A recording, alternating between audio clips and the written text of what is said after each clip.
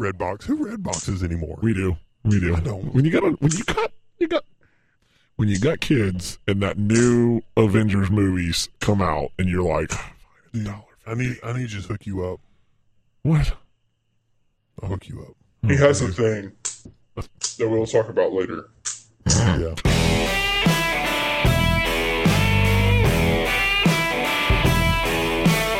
Welcome to the Beers and Bible Podcast, a podcast that brings together a love for good beer and Bible discussion.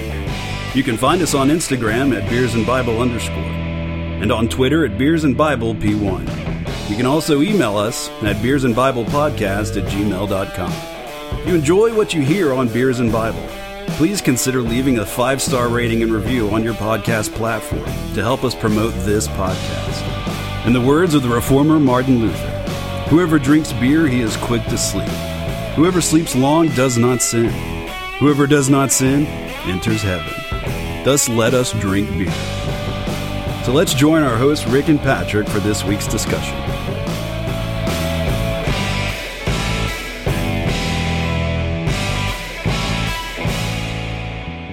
Welcome to episode 12 of the Beers and Bible Podcast. I'm one of your hosts, Patrick. And I'm your other host, Rick. And Patrick, who do we have with us? This week we have our very first special guest with us this week. This is Benny. Ladies and gentlemen, Benny Hinn is in the house. Oh, yeah. Cast out the demons in the name of Jesus. Obviously, this is not Benny Hinn. No. Oh, no. But I do enjoy his animated gifts. The Beers and Bible Podcast has not dipped that low yet. Not yet. Not saying we won't, but we haven't yet. We're gonna aim for his nephew Costi before we go for Benny Hinn. So there you have it. All right, so welcome, episode 12. We are ready to rock And roll. and rock. So there's three of us, so there has to be three things, right? Is there a third thing in rock and roll? I don't know. Well, I mean, there's technically sex, drugs, and rock and roll. There we go. That's a different podcast, though. Yeah. We're not tackling that subject here. That would be Rob Bill's podcast. Two down the channel. Okay. Wow. Oh, I'll take it. Joel Osteen, buckle up, big boy. We bring on Benny Hinn, and this is what we get. Yep. We are.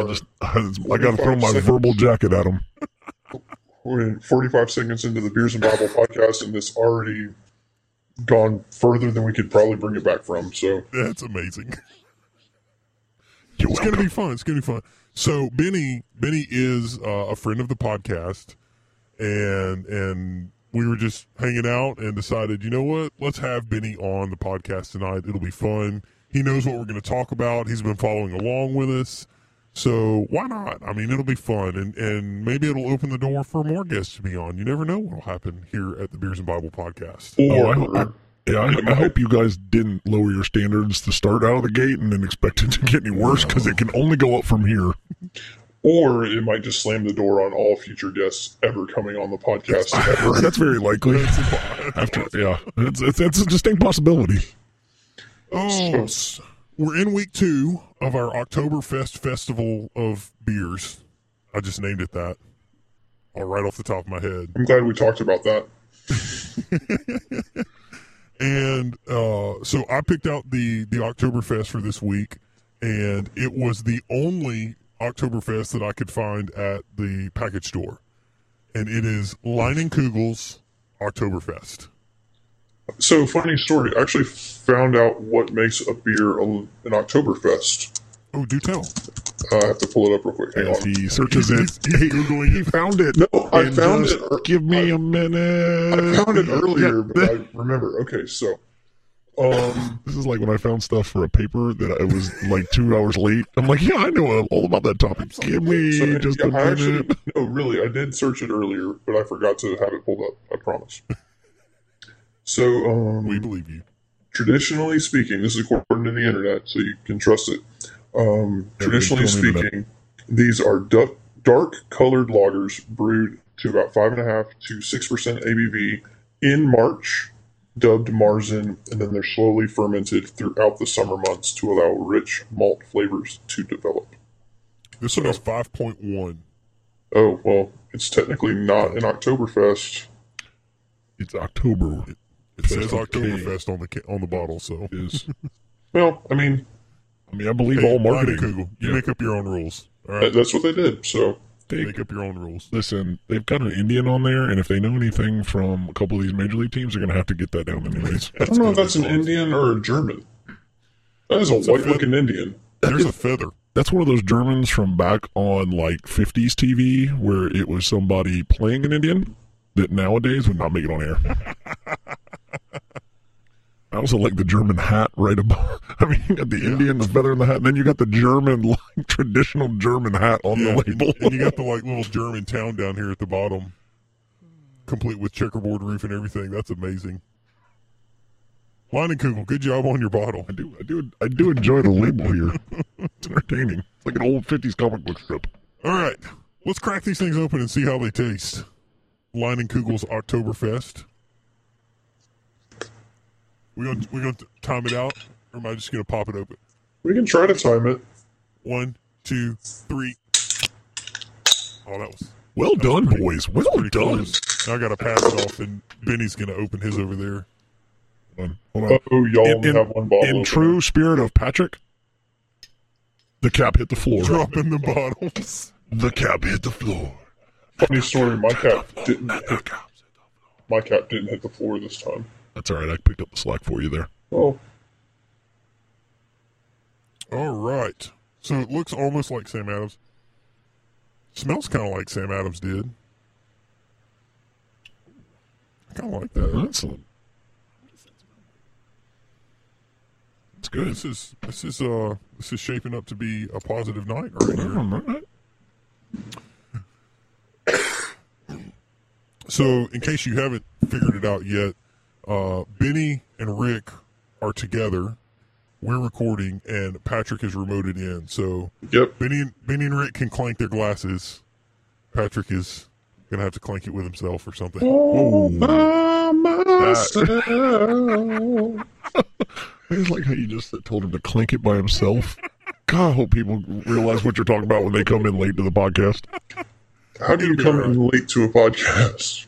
Have you never accidentally hit the fast forward button? No. No, I start mine from the beginning every time. Yeah. I'll teach you guys something. Benny, All right. Benny knows how to rock it. Benny's gonna rock it. Here we go. This is Leinenkugel's Oktoberfest. Let's do it.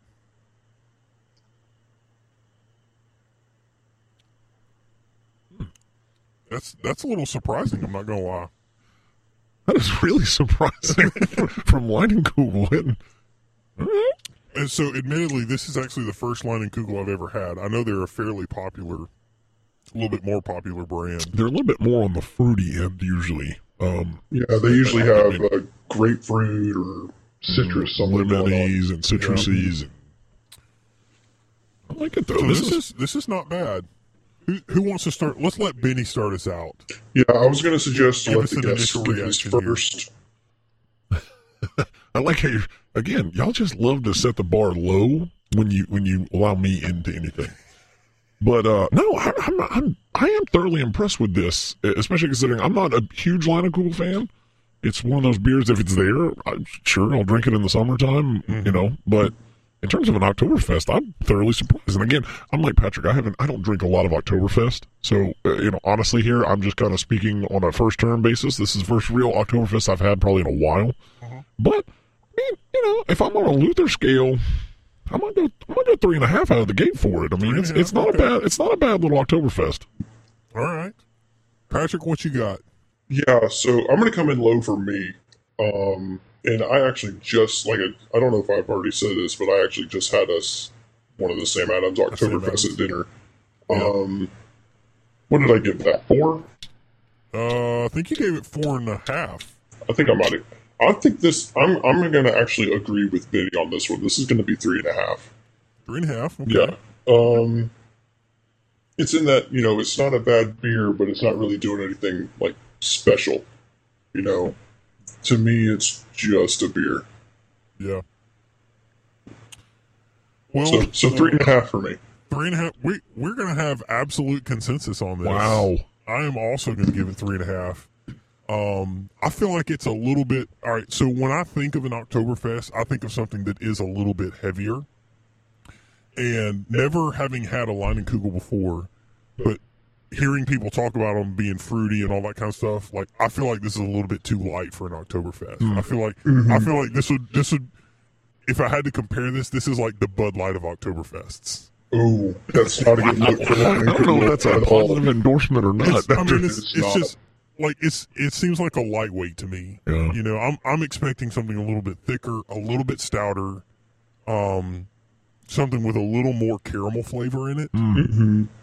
Than this I mean, to me, this kind of feels like Leinenkugel decided to make something without fruit in it. Yeah, it was their first attempt into the market. Yeah. So they just threw an Oktoberfest label on it and said, "Well, we'll just sell it in the summer." If I had to compare this to one that we've already had, I would have to compare it to the Flesh and Blood, and I gave the Flesh and Blood 3.5. Well, at least you're consistent. See, I am consistent. That's fair. I give a wide range of scores, but I'm consistently consistent on my consistenting scores. It's very consistent of you. It is very consistent of you. But I agree with you guys. It's not a bad beer. I don't know if it's worthy of the Oktoberfest label. I don't think it is. I think I agree with you on that. I think it's one of those things where when you see it, you see the label, you got Oktoberfest tint on it, you see the color, you smell it, you're like, all right, maybe it's going to surprise me. And you drink it and you say, not that it surprised me, it's just, all right, it's there. It surprised you in a whole different way. Yeah. It surprised you in that it did not surprise you at all.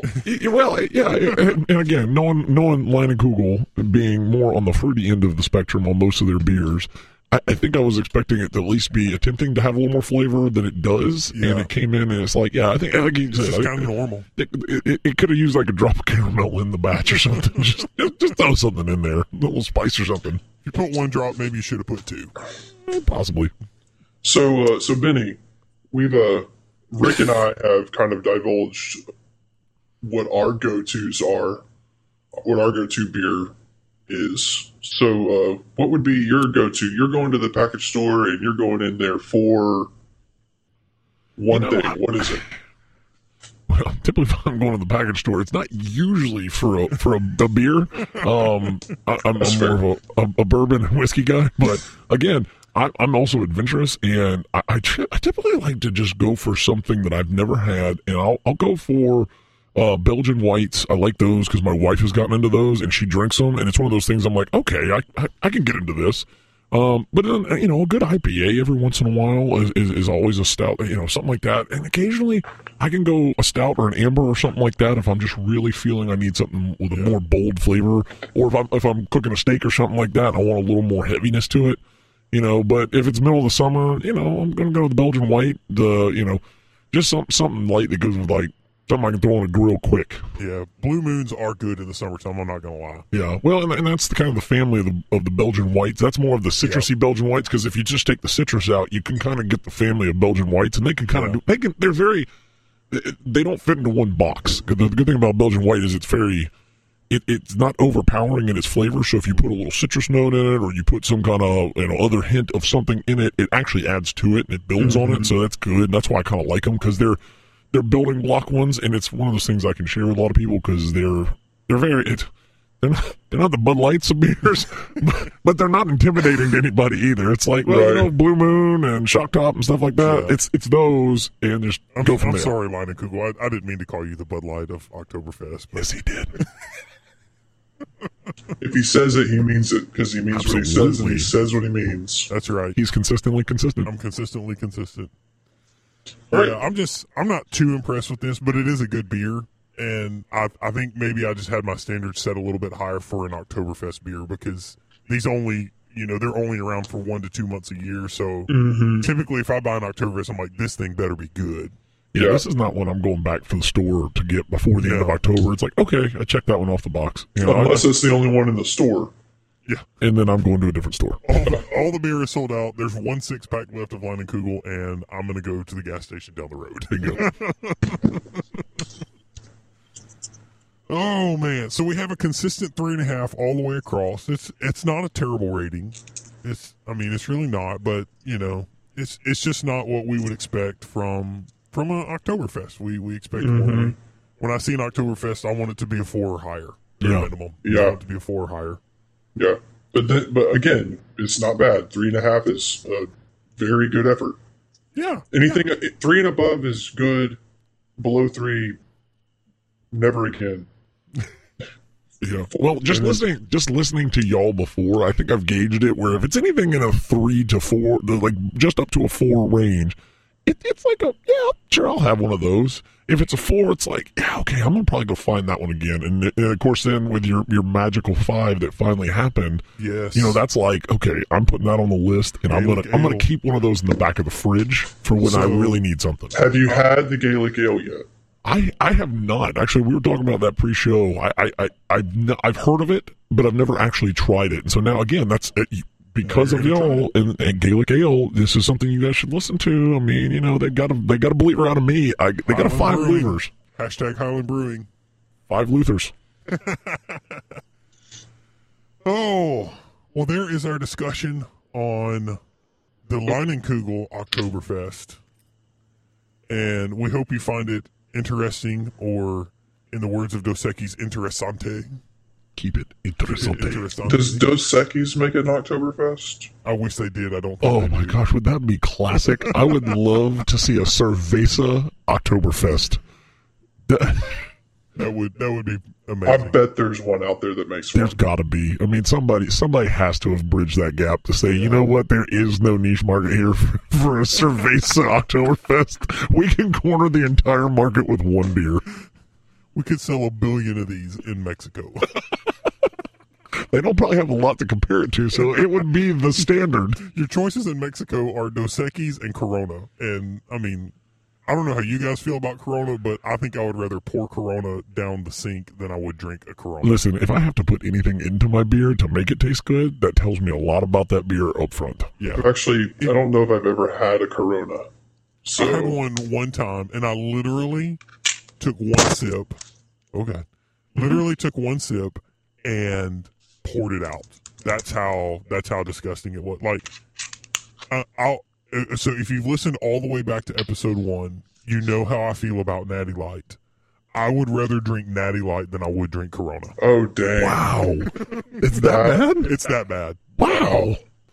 Natty Light, yeah, I would rather drink Natty Light than I would drink Corona. Now, what's your opinion on Pabst is what I want to know. Dude, I love Pabst. I get such mixed relations on that because it's like some people are like, oh, it's just garbage. And then some people are like, dude, if it's there, I'm drinking it. So here's my feelings on Pabst. If it's there, I'm going to drink it. I'm probably, the only reason I'm going to go buy it is because I'll only have like $2 left in my checking account. And that'll get you a 12-pack. It's literally like $7 for a case. Yeah, you can get the whole suitcase for $7. You throw a 10 on there. Go ahead. I've actually never had it, so it's decent. Like, I mean, it's a solid like maybe 3 or 3.5. I mean, it's not great. I mean, it was a Blue Ribbon beer. Let's give it all the props it deserves, sir. It is a Pabst Blue Ribbon. It won a fair Blue Ribbon, so we know it's good. It won the fair that like 6 people were at. 5 of them worked for Pabst. I was going to say, it was the Pabst Fair. That just so happened to be the brew they put out there. It's like, here, y'all try this one. Oh, man. That is, truer words have never been spoken. That is so true. So, anyway, that's Leinenkugel. We hope you enjoy our discussion. And now we're going to move on to J.I. Packer's Concise Theology.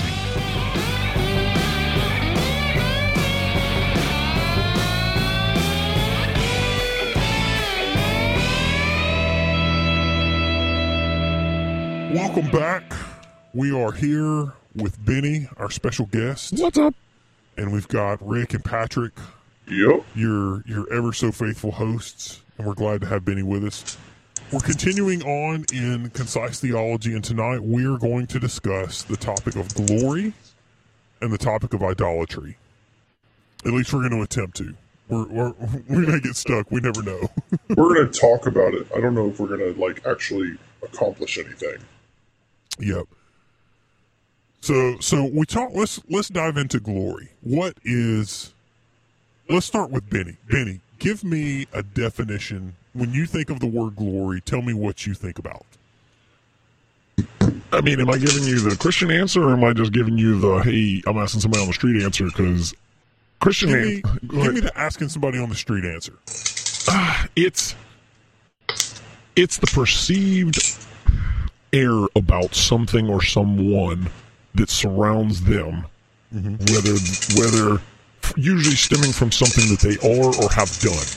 Right. So that would be something, if you were to just come up to me off the street and just kind of throw that my way, that would be something I answered it. Now, if I'm answering it from a Christian perspective, it is the actual essence of God on full display. Everything about him that is all-encompassing for everything he is wrapped up in the term glory. And I think a lot of Christians just, they get scared of the word because they hear it so much but don't really necessarily associate it with anything. But if you look at, especially in the Old Testament, they threw that kind of imagery about God's glory almost as if it was a tangible thing that you could physically see or feel or touch, because it was so potent and so overwhelming that they actually had words for it in the Old Testament specifically to talk about that kind of thing. Yeah. So, it's one of those things, if it's just simply off the street, I'm saying kind of like a celebrity has some glory.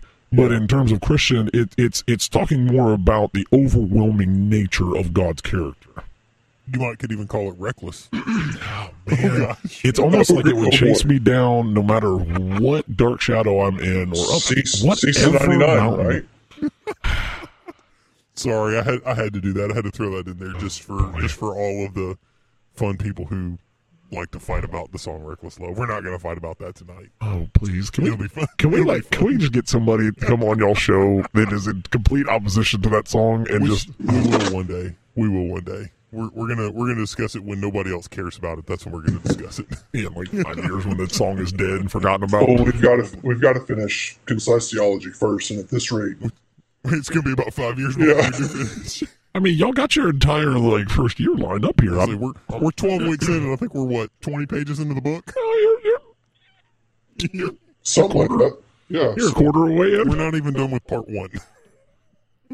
But I mean, but not to throw this to make light of it, but that tells you the stuff that y'all are talking about, though, in this book, in this theology, is not something you can just simply go through and just give you the 5-cent answer for. And I think this is what bothers me about a lot of Christians and a lot of pastors and a lot of podcasts you hear. They give you this cliched, almost not necessarily prosperity gospel approach, but they'll give you just enough to really get you by, but they won't go into this. And this tackles it. It actually is making you go through each individual thing that we believe and why, so that you're not caught off guard by it. You understand it, because if you read, especially again going back to the Old Testament, these things were common sense to them. Yeah. I mean, you can't read through that and just go, they didn't have a baseline understanding of this stuff. The reason things are written the way they are is because they expected you to know this kind of stuff, and they said it and moved through it. Mm-hmm.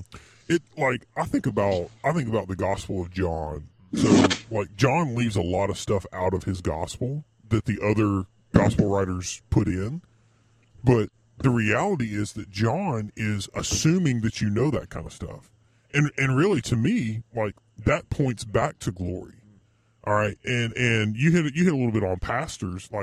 I wish that more and more pastors would preach the glory of God in every text. That find the glory of God, in this passage that you're teaching. No matter if it's Daniel, or if it's Revelation, or if it's Genesis, or wherever it is, find the glory of God in that passage. And I always think about the Westminster Confession of Faith. The first question of the Westminster Confession of Faith is, what is man's chief end? To glorify God and enjoy him forever.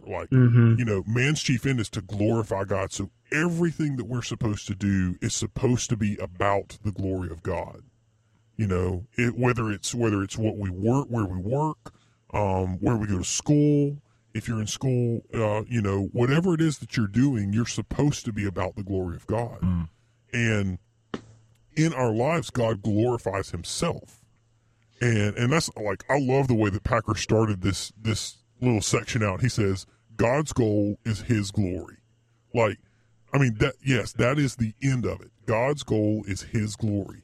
And our goal should be God's glory. Right. That should be the goal of our lives. So, pastor, teacher, Sunday school teacher, small group leader, whatever you are, wherever you're leading, make the purpose of what you're teaching the people that God has entrusted to you to make much of the glory of God. Mm-hmm. Does that make sense? Yeah. Absolutely. Go ahead. No, I think, you hit on, Rick, that, God's goal is his glory, so that's his end goal. But I also think that was his goal from the very beginning, right? Yeah, I mean, when he started creating, he's like, this is all for my glory. This is all going to be to show off who I am. Yeah. So, I mean, that's what Psalm 19:1 tells us. Yeah. Well, I think, to anybody that's not a Christian listening to this, I think they're thinking, well, God's an egomaniac. He's just trying to show off. If they're doing that, it's because they don't understand why God is putting that on display. Why is it so important that God is, his sole goal is to receive glory and to do that through all of creation? Well, it's because through receiving glory, it allows creation, the creature, to actually be made in closer congress and closer relationship to him. Yeah. And the only way to actually live out full purpose is to live in that glory. Because really, when you say, man is made to glorify. Well, what is glorifying? What does it mean to glorify? Yeah. Glorifying actually means to try to emulate that thing, that perfect character in nature that is the glory throughout creation, because when you do that, it actually makes creation come a little bit closer to its original purpose. Yes. Mm-hmm. Yeah. And Go ahead. No, you go ahead. Well, I'm sitting here thinking, we think of glory, and when I think of glory, I think of how can I make myself look better? Like, it is a self-centered version of glory. Whereas God's glory is displayed. It is a selfless version of glory. And I mean, I know we keep hitting on this time and time again, but again, the infinite can never be understood by the finite. Mm-hmm. So we don't have a full understanding of what glory actually is. Mm-hmm. So we have to look to something else to get that better understanding. So, can God glory in himself? Yes, he absolutely can, because he's perfect in every way. When we think of somebody who is trying to get glory for themselves, they're getting glory for the things that they do well. A basketball player or a football player is going to get glory for making an amazing catch. But the reality is he made that catch, and it was a perfect catch or whatever it was. And so he deserves to be praised for that thing that he did. It's and that's kind of a little bit of a weak analogy, but that's the closest thing that I can come to on that is God doesn't just make the perfect catch. He's perfect in everything.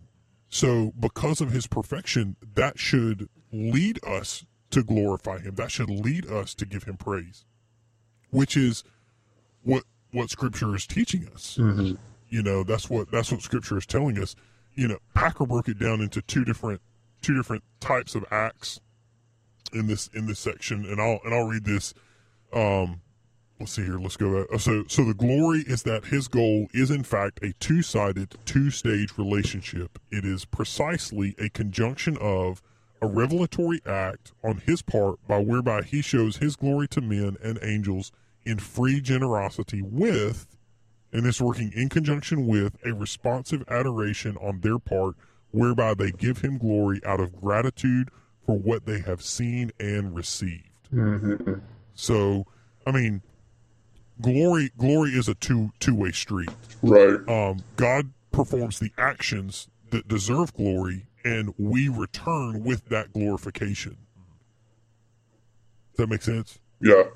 I mean, you think about some of the things that are on just our planet, right? So like the Grand Canyon, for example. The Grand Canyon is this beautiful thing that God created. God created that. But if no one had seen the Grand Canyon, then no one would know to glorify God for making the Grand Canyon. Exactly. And it's funny because we talk about things that are large in majesty and scope like that, but then you step back and you go, well, man trumps even that. Like, the Grand Canyon doesn't hold a candle to the majesty of what it is that man is and how we were created, how we even exist. I mean, the absolute minute details that are in nature that allow us to even breathe without suffocating are astronomical. And I love that Packer goes on here and actually talks about in that conjunction is realize the fellowship of love for which God's rational creatures were and are made, and for the fallen human beings have now been redeemed.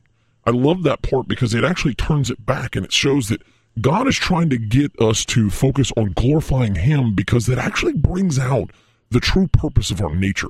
Yeah, it's actually what we're for, and it gives you purpose. It gives you it's instead of it being that focus on me or focus on that glorification. And again, we're going to get into that in the next topic a little bit more, I think, which is even better, because that's what we end up doing with it is what we're going to talk about next in idols. Yeah. But in glory, when you focus on glory, Packer goes further and says God is the true fulfillment of human nature at its heart and brings supreme joy to man just as it does to God. Yeah. And that's something I remember when I was first coming into the faith, and I remember talking about the law to somebody, and I said, the law is not necessarily God trying to say this is distancing you from me.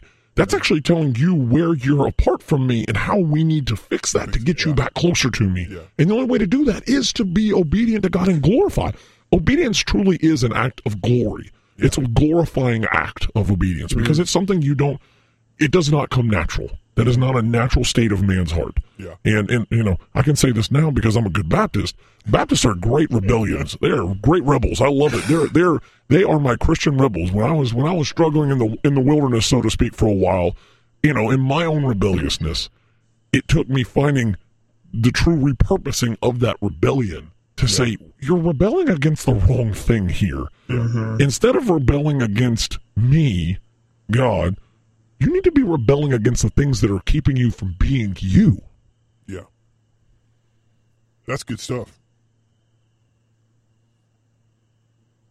Mic drop. No, I got nothing. I think y'all covered all that. Oh man, glorious gets. All right, so I do want to talk about this because Benny over here dropped it. He dropped the word Baptist, and I have to know, growing up, how many of your pastors? Probably not yours, because I don't think you grew up Baptist. Oh no, I grew up. Well, we're not going to. Yeah, we're not going to go too far into all that. So I'm going to cut that part. So, for those of us who grew up Baptist, or possibly on the slightly Pentecostal side of Christianity, how many of your pastors ever used the word Shekinah glory? Oh, I've heard that. I actually heard a few it times. I heard it in a non-Baptist. Ooh. Yeah, I'm not going to talk about it, obviously. I always loved it when pastors would talk about the Shekinah glory of God, and they'd be like, God, send your Shekinah glory, and because also I always thought it was kind of weird, and in the Old Testament, the Shekinah glory of God, and Packer goes into this a little bit, where he talks about, it was always revealed at significant times, and it was kind of this glorious manifestation of his presence, was what was called the Shekinah glory. And really, I mean, you could really kind of talk about the ark being that Shekinah glory, because that's where the presence of God hovered, was on the mercy seat there in the Ark of the Covenant, and then who was it? Indiana Jones stole it or something like that. After the Nazis took it. That's right. Damn Nazis. I forgot about that. But anyway, so when you had in the Old Testament where you had the Shekinah glory, in the New Testament, that Shekinah glory is replaced by the person of Jesus Christ. Mm-hmm. Like, and you talk about the Shekinah glory is this big glorious manifestation, and we talk about wanting to see that. I just want to, now I want to look at pastors and be like, are you dumb? You have seen that. It's the person and work of Jesus Christ. There's no need to ask for the Shekinah glory of God to come down because it's already come down. Yeah. Well, in the person of Jesus. In the post-resurrection world, it truly hasn't ever left. Yeah. It indwells in the hearts of every believer, right? That's what because Christ is the replacement of that Shekinah glory. So everything in the Old Testament is a foreshadowing of Jesus. Everything is pointing to Jesus. So you have this bright, glorious manifestation, and then you have Jesus, and people are like, "Oh, we want the bright, glorious manifestation." Like it reminds me of Israel in the Old Testament, where they're like, they get out in the wilderness, and they're like, "Take us back into bondage in Egypt." And I'm like, "Are you guys dumb? What's wrong with you people?" The answer is yes, they were dumb. Yeah, I actually equated the nation of Israel to my kids the other day, because it was like, in that story, it's very much like my kids when you're going on a road trip, and as soon as you hit the road and you're on 85 or 75 or 95, whatever major highway in the country you're on, and they go, I need to go back and get a snack. Can we turn this whole thing around? I don't believe we're going to be there anytime soon for you to ever give me food again. Here's my favorite one. You're 5 minutes down the road. I have to pee. Yeah. Forget that you can go somewhere up the road in a new place. I need to go back home, and I'm going to melt down until you do that. Yeah. Oh, kids, children, what are we going to do without them? So that's glory. Does anybody want to add anything else on glory?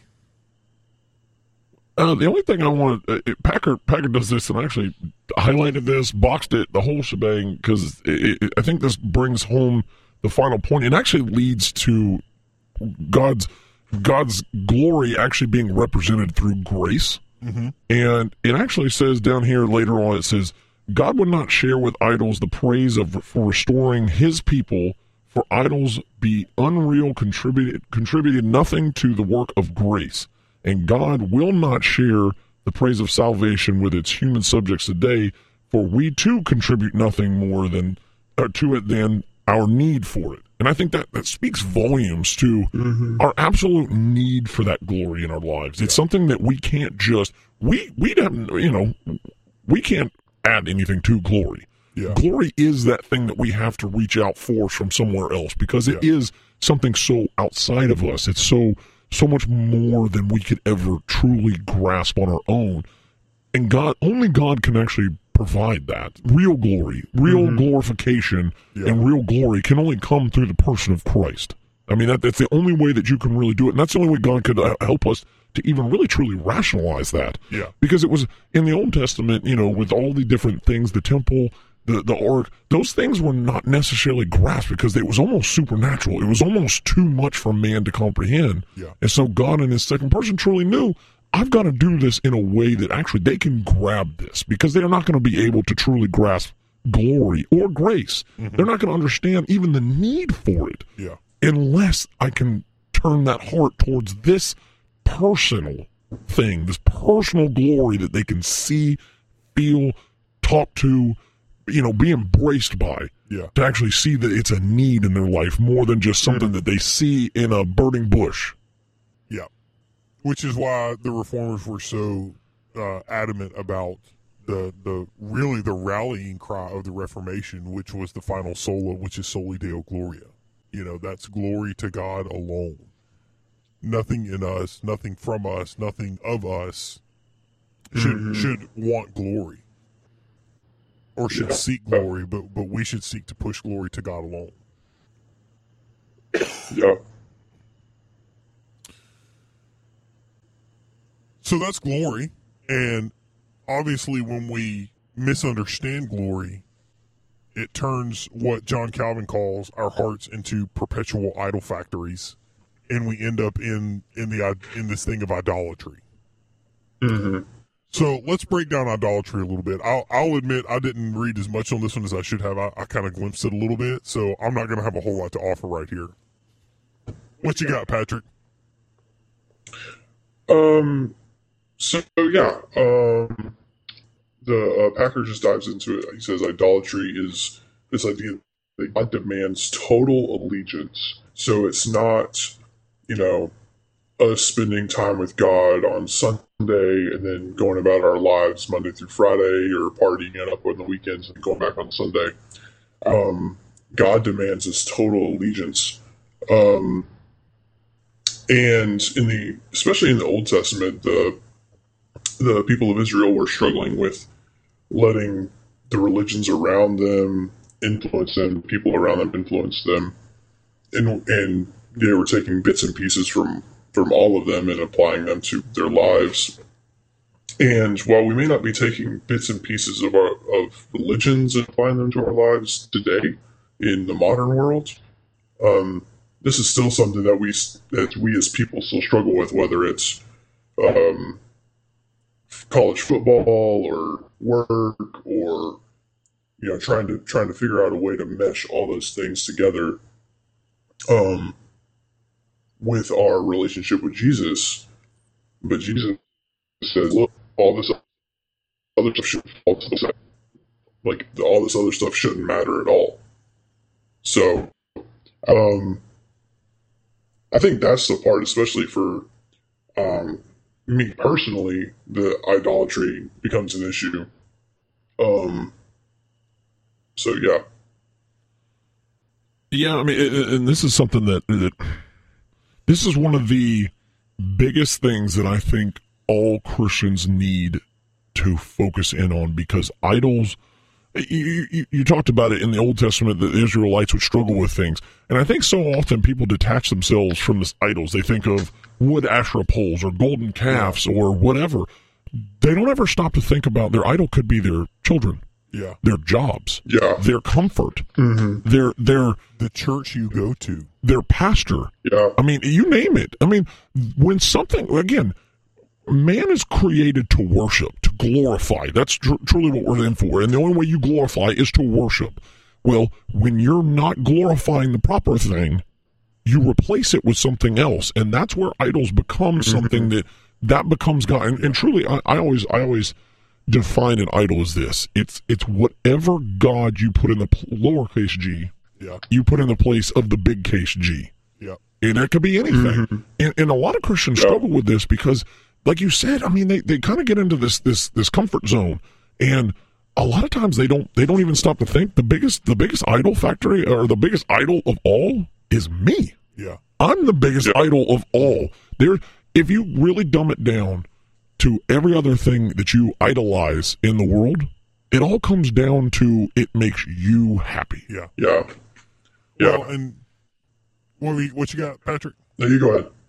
I was gonna say the biggest thing and the biggest thing about that I always hear about free will, and realistically to me, like, free will is the number one perpetuator of idols, because when you think about free will is you doing the thing that you want to do most at that moment. Okay? Now, 100 things can shape your free will. Okay? So if you really narrow it down, okay, we don't actually have free will. When in the pure libertarian, like, nothing affects me version of it, okay? We have wills that are affected by the way we're raised, by the where we live. All of these different factors go into things that affect the way that I make decisions. So every decision that I make is determined by a set of factors. Okay. Now, when we talk about idolatry, to me, that's where this whole argument of like relativism and everybody kind of makes their own truth, which is essentially relativism. All of that comes into play here, and where we've done it with religion is and Packer hits on this. It's the idea of what's called syncretism. Mm-hmm. So, Patrick, you were mentioning the Old Testament. Mm-hmm. In the Old Testament, they would take all of these pagan religions and they'd be like, "Oh, I like this and I like that and I like this and I like that," and they'd pile it all together and they would worship, whatever conglomeration of idolatrous facts they came up with. It's basically they're basically covering all the bases. Yeah, and so like in the Old Testament, a lot of pagan religions believe that gods were region specific. So if you went to this one region over here, you had to worship this god because he was the god of that region, and then you came over here, and Israel was the only one who believed that their God transcended boundaries. Their God was everywhere. Their God was omnipresent.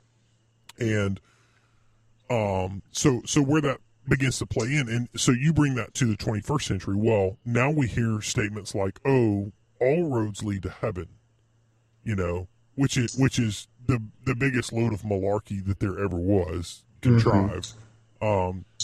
Jesus said, "I am the way, the truth, and the life. No man comes to the Father except by me." He didn't say, "I am the way, the truth, and the life. And if you go through Buddha, you could probably get there, but it's going to take you a different route. If you go through Taoism, it's going to take you a different route." It never. No, he didn't say that. It was an exclusionary statement. He intended it to be as such to basically exclude any other option there. In fact, it even goes further to say it's a narrow road. Yeah. Which why if that means it's a narrow road into heaven, well, what's that mean? What's the opposite of that? It's a wide road to miss out on heaven. Yeah. That means that all that other stuff is simply detracting you from the reality of what heaven is. Yeah. Yeah. And what we end up with is this feel good, oh, we can't hurt people's feelings, or we got to do this and we got to make people feel good. No, Jesus was never about making people feel good. And I think if you read the Gospels, you'll find that out. I mean, he did try to whip some people one time. Yeah, that was kind of fun. But everybody paints Jesus as this free-loving hippie that everybody wants to hang around with. And it is true that everybody wants to hang around with Jesus because he taught with an authority and a type of, I just said authority, so I'm going to say it twice, but an authority that they had never heard before. They didn't hear this from their religious teachers. They didn't hear this from their rabbis or their, synagogue leaders. But he also wasn't. But he also wasn't a synagogue teacher or a rabbi. He was a common, he was a common guy. Yeah, his disciples called him rabbi, and at one point Nicodemus called him a rabbi because he was trying to. But in the eyes of the general public, he was not a rabbi. Yeah, he was not. He was not somebody that they went into the synagogue and thought he was going to be up front. He was not the guy opening up the scrolls until he did it. Yeah, and then it was like, and he's like, "Oh yeah, this has been confirmed in your hearing today." And not only that, he pulls it up and reads it to him, and says, "There, it just talked about me." Yeah, and I mean, that's Jesus. Jesus did this thing where he was loving and people wanted to be around him because he spoke authentic truth, authoritative truth, which is something that it's an infectious thing. When you hear somebody that will speak infectious and authoritative truth to you, that is for your betterment.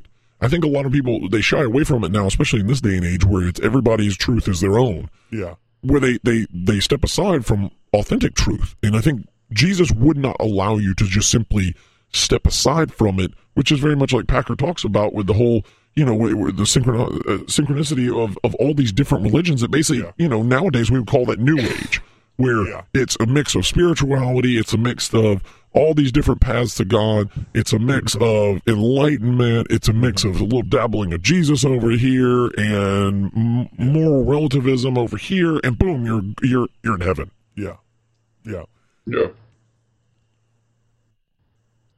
So I think the question that we have to ask when we look at this is, do we believe that God is all sufficient for us? Like, do we truly believe that? Like, it's easy to say to say it and to know it in our minds, but can we really live that out and believe it in our hearts that God is all sufficient for us the way He's always been all sufficient? I had a friend one time that said most Christians are functional atheists, and I had to draw back one and just be like, all right, hang on, what's he talking about? But realistically, he was exactly right. Yep. We live our lives in a manner that's no different than an atheist. We don't let Scripture guide us. We don't let Scripture dictate the way that we live our lives. We live it the way we want to, which is what an atheist does. Well, it's funny because that was exactly what in the Old Testament that the nation did. The nation of Israel did that over and over again. Packer hits on this. He says the spiritual issue was whether the Israelites would remember Yahweh, their covenant God, was all sufficient for them, and moreover claimed their exclusive allegiance so that worshiping other gods was spiritual adultery, not idolatry, but adultery. And what does that immediately bring to mind? The second commandment. I mean, well, and even then, you go further. What does adultery mean? In this day and age, if you were to go on the street and ask that same, on the street, what is adultery to you? They would probably say somebody stepping out on a relationship, right? Yeah. A bonded relationship. They're stepping out into something else, something else.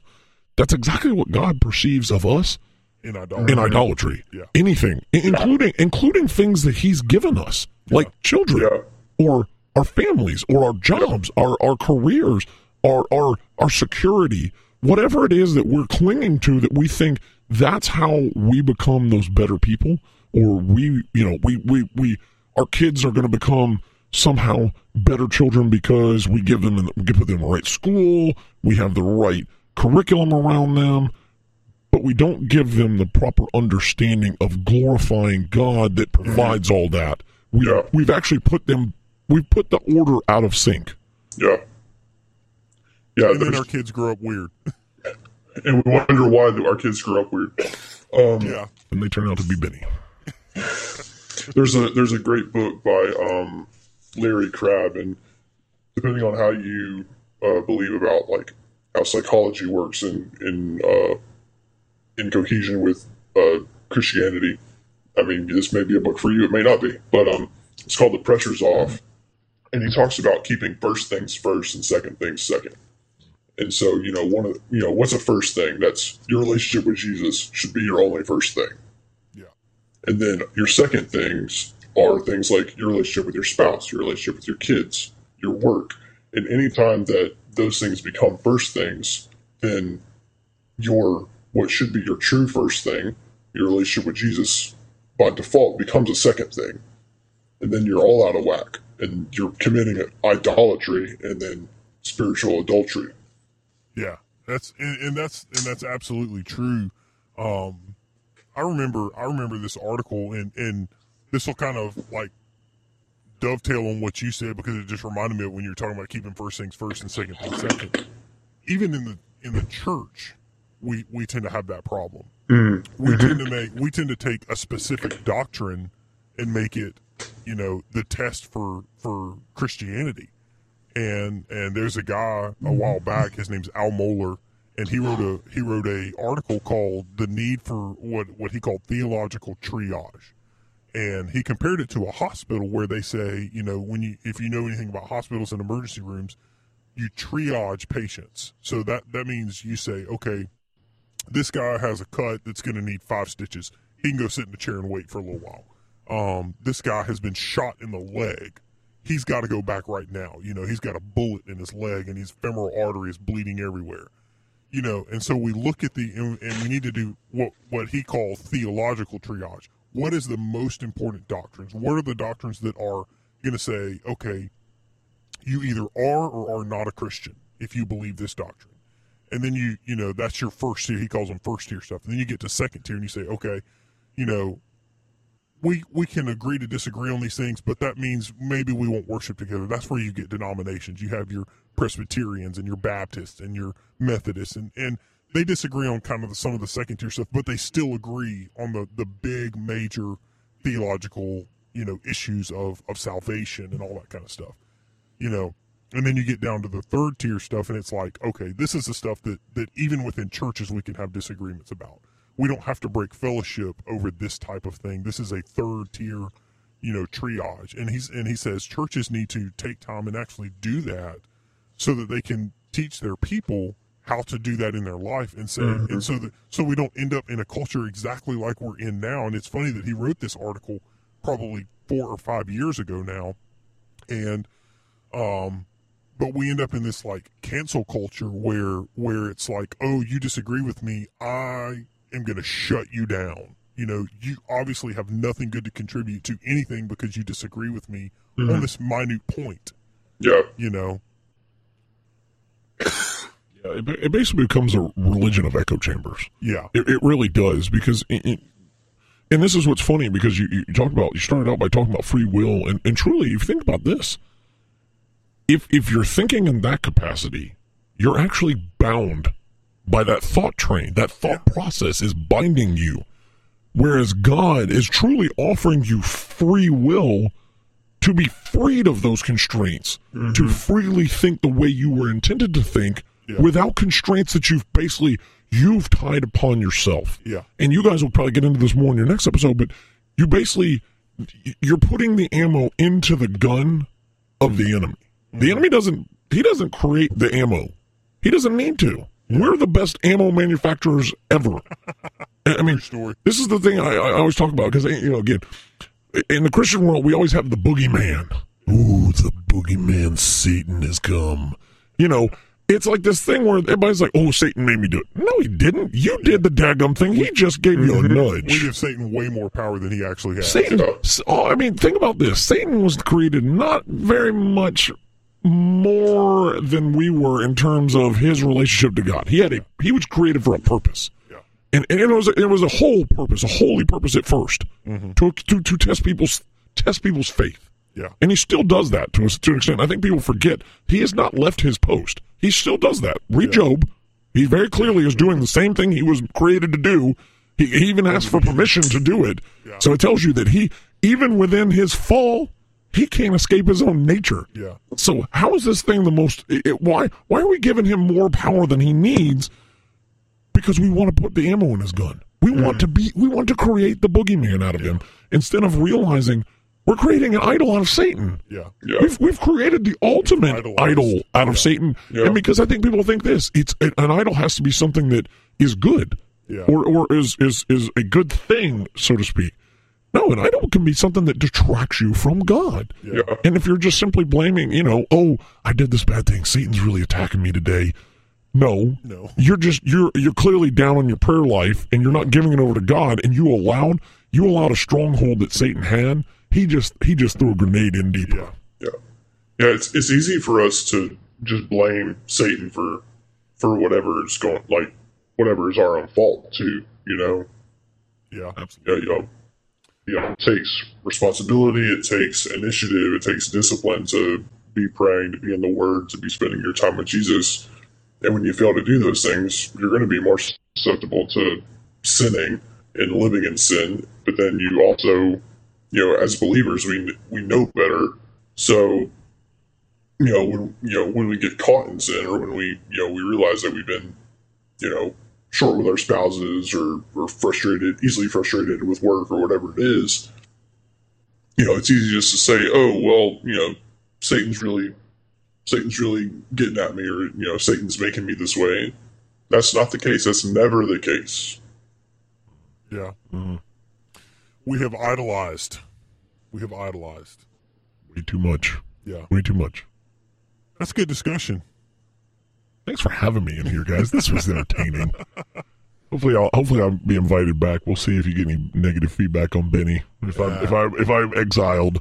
I don't think we will. I think we'll be all right. We don't know how many feedback anyway. I don't know how many people are actually listening, so. Well, you wouldn't know because you never check your email address, from what I understand. So we check it occasionally. We don't have to check the email. We check the thing we use to post it. The thing we use. The thing we use. The thing in the place with the guy. Yes. Yep. So Patrick, where can they find us on the internet? All right. So you can email us at beersandbiblepodcast@gmail.com. Email us your questions, comments, concerns, beer suggestions. If you want to, I don't know, if you have a question that you'd like for us to talk about, we could do that. Find us on Instagram at beersandbible_, and we're on Twitter at beersandbiblepone. Thanks for joining us for the Beers and Bible Podcast, episode number 12. We'd like to thank our guest, Benny. Thanks again for having me, guys. Thanks for being here.